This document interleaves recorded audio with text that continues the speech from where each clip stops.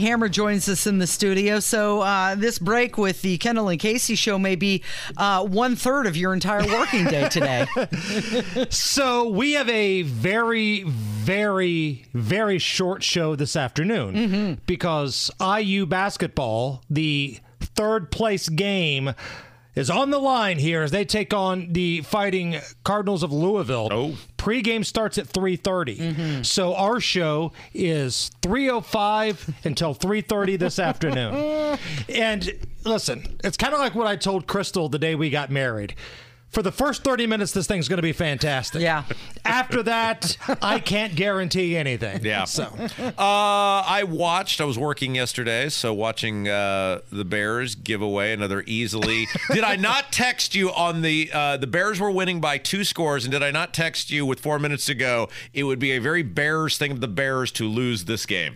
you did, but you also text a lot of things. Like at one point, I got a text, I think it was in the second quarter of the Arizona-Houston game. Mm-hmm. Which one of you jokers told me to bet the under on Houston and Arizona? And I responded, it's me, don't be a little witch. Mm-hmm. Something Except you similar didn't to use that. the word witch. Something that rhymes with it. Sure. And what happened in that game, Rob? They did. The defenses did step up, and they did. The under did hit. Did I get a thank you? No. You already told me don't give you a thank you or anything. Well, right, but you violated that when you started giving me crap. Those are the rules. I said, hey, I don't need a thank you, but I don't want to hear crap either. Well, I just couldn't remember which one of the person gave me the bad bet. Because Scott. Oh, yeah. How often does Nigel give you bets? You knew exactly who it was. You were being a little whiny witch, and I called you, and you still won. You're welcome. That was generally directed, though, at Scott Long, because, look, he gave me the under in the, or the over. The over, yes, in the Browns-Steelers game, and that killed my parlay. So I thought you both were going to kill it, but ultimately he killed it. So,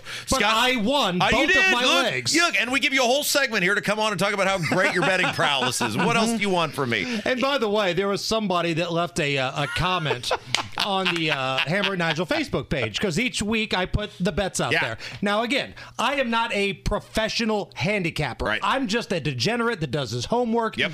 But look, I'll put my record up against any of these turds you see on television right now. Sure. From Stanford Steve to anybody, they've got the Bear on television. My record is better than theirs. Yeah. And this one clown leaves a comment that says, I think it's disgusting you're betting with other people's money. Which, first of all, I don't even know what that means, because there's no sponsor to what we do. I do this anyway, so I figured I'd just put it out there. Yeah. And I have my friends do the same thing with it. One of them is a pro. And then on the second hand, you came to the Hammer and Nigel show page, and you're upset that there's gambling going on. Wait till you find out about Beer Sample Friday. Oh, no. Who's going to tell them about Moonshine Monday? I was coming full circle on this, though, because while I was watching the Bears give that game away, I was watching IU as well. They got some work to do. This IU basketball team? Yeah, it's well, the football team has some work to do. I hear tickets may be available for the bucket game this Saturday between, I think it's 3 or 4 win Indiana taking on similar Purdue. Is it at Purdue? I don't know. Have to ask John Herrick. John Herrick is Mr. Have you ever been to Sports. Have you ever been to a bucket game? I have not. I've been to games at Purdue, and I've been to games at Indiana. Oh, here comes John. It's got to be at Purdue, doesn't it? It is at Purdue. It is at Purdue. Thank you. Okay. Because I was going to say, if it's John an IU Herrick, faster than the internet, by the way. that's why he's upper management now. Right. I was going to say, if it was at IU, we should go to the game because that's party central. Purdue, probably not much great partying going on. But the thing is, like, and this is what I hate about what they call rivalry weekend in college football. Like, a lot of these schools have taken the break for Thanksgiving. So the crowds really aren't that rocking unless you have like a Michigan, Ohio State, then it doesn't matter.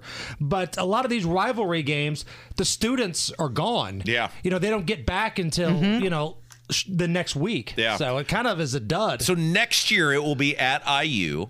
Okay. And so next year, because are we going to do tournament thing this year where we're going to go to the casino on the tournament day? Yes. Unless Holcomb shuts the state down again. It is an election year, so there could be a mysterious virus. So we're going to do that for a tournament. Next year, I think we should go you and me to the bucket game and just see how much we can drink before the gates open. And let's buy the cheapest seats we can find, like at the very top, and see how long it can take us to get all the way down to the front row, because I really don't think it would be that long. Who's going to be the usher that says, no, you two paying customers, you have to sit up here while these 85 rows of empty bleachers remain unoccupied? The NFL is boring, by the way, this year. I'm sorry. Now, tonight, we have the opportunity to have a very good matchup. A Super Bowl run back, basically. The Eagles. The Eagles. The Eagles, as Fetterman would say. But you're right. There's a lot of boring games. Like that afternoon slate yesterday was a turd. And here's the problem. It's costing me money because I have to bet on these games to have an interest in them. And the games where you and Scott pick them and I bet on those, I generally do okay. But then I'm just freewheeling at stuff. And to make like that Jets-Bills game, you got to do a parlay to try to keep your interest, and that's never going to hit. So it's costing me money because the NFL's so boring this year. I had a good day on Sunday, and then like that Sunday night game was available. Boo! And you and I were both like, well, I guess we better bet on it. Make it worth watching. How about the Broncos? They make that immaculate. So the spread is 2.5. They make that immaculate catch at the end to take the lead. They're going to go for 2 because there's like, whatever, a minute and a half to go in the game. They got to make it a 3-point lead. They call a timeout and they run some junior football play bullcrap that looks like it was drawn up on a napkin or something. What the hell was that? Sean Payton's wholly unlikable. Oh, isn't he? He's awful. Like, I know Bill Belichick is the poster boy of unlikable NFL coaches. Now that the numbnuts in Las Vegas got fired. Yeah. McDaniels. Yeah. Now that he's gone, I think the number 2 seed might be old Lee Harvey Oswald, Sean Payton, which if you put a side-by-side of those two together, I'm telling you they're the same guy. Never thought about that until now. Lee Harvey. Yeah, tonight's game might be all right though. You got the Eagles and the Chiefs. Are we going under tonight? Primetime unders in the NFL have been a machine. And tonight, and I haven't seen the line for today. I got this locked in at 45. I went under 45 a couple days ago. But by the time that game kicks off tonight, we're expecting rain, 60 to 70% chance precipitation, temperature in the 40s. That feels like a recipe for some unders. I think I'm in on this, on the under tonight. I mean, there are playmakers on each side. No, I get that. Because 45 seems low, doesn't it? I mean, but the primetime games, for whatever reason, it's unders. And usually when good teams play each other, very rarely is it a shootout, right? Because that's 21-24 would get you a push if you went with 45. So I'm going under. All right, so I know you guys are going to talk about this in your abbreviated show tonight, but another weekend of violence in the city. And are we nearing the 200 mark? Are we over the 200 mark now? We are officially at over 200 homicides right now. I don't know if it's over, but I know we reached 200 yesterday. So keep this in mind for the time that Joe Hogsett been the mayor. Look at all of the numbers of 200 homicides. Now, look at a city like Boston. Look at what Boston's homicide rates are. It's under 100.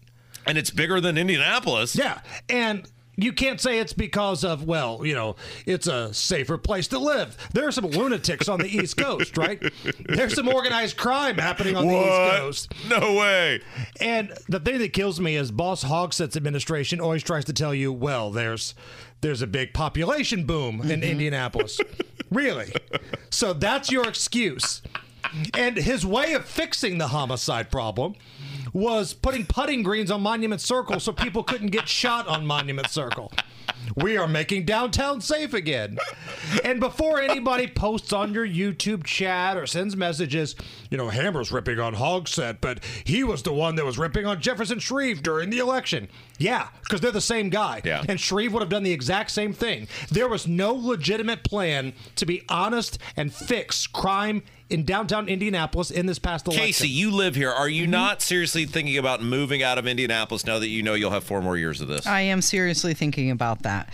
When it gets to the point when, we're thinking, oh, man, it's I'm getting hungry. Let's go grab something to eat. No, sun went down. It's dark out. We can't leave the house. I mean, that's not sustainable. You can't do that. And it's not just us saying that, because I know, like, the trolls on social media, WIBC, they're scared to be downtown, rabble, rabble.